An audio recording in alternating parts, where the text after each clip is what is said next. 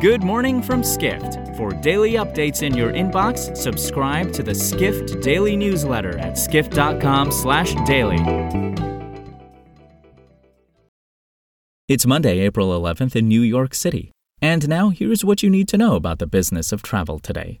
Air-rail connections, which include a flight and train trip on a single booking, are far from a new concept. But as the travel industry vows to cut carbon emissions, those multimodal trips are drawing renewed interest from both airlines and European authorities, writes Airlines reporter Edward Russell. Flag carriers in France, the Netherlands, Germany, and Spain have partnered with railway operators to sell tickets for air-rail trips.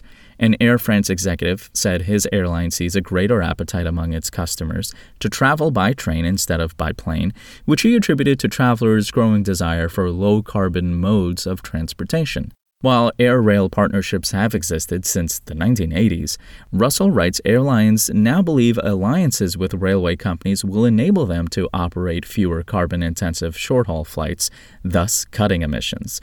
Major carriers had previously viewed rail partnerships mainly as a way to free up valuable slots at their hub airports for more lucrative routes. We turn next to private equity firm Certares. The New York-based company has invested heavily in recent years in travel companies such as airline group LATAM and Hertz, but now it's begun to dabble in venture investing in startups, writes senior travel tech editor Sean O'Neill. Chantal Noble-Halderson, who leads Certares' venture lead strategy, said the firm is mainly looking at startups in North America and Europe, adding that it's focused on companies it believes have a good product-market fit. While Halderson said Certares is open to investing in startups in a wide range of fields, she sees enormous potential in areas such as secondary ticket platforms and financial technology companies. The travel industry will be keeping a close eye on these investments. We end today with encouraging news from the events industry.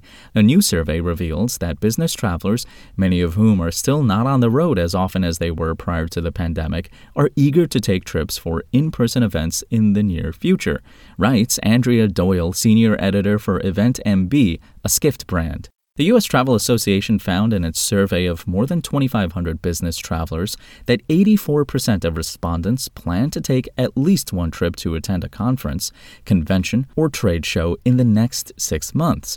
In addition, roughly a quarter of business travelers surveyed said they plan to make more trips to events that they did pre-COVID, while 43% plan to travel the same amount.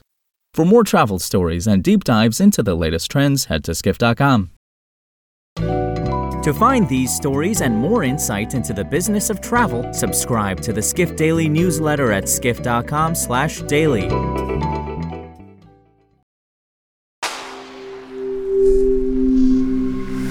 Spoken Layer.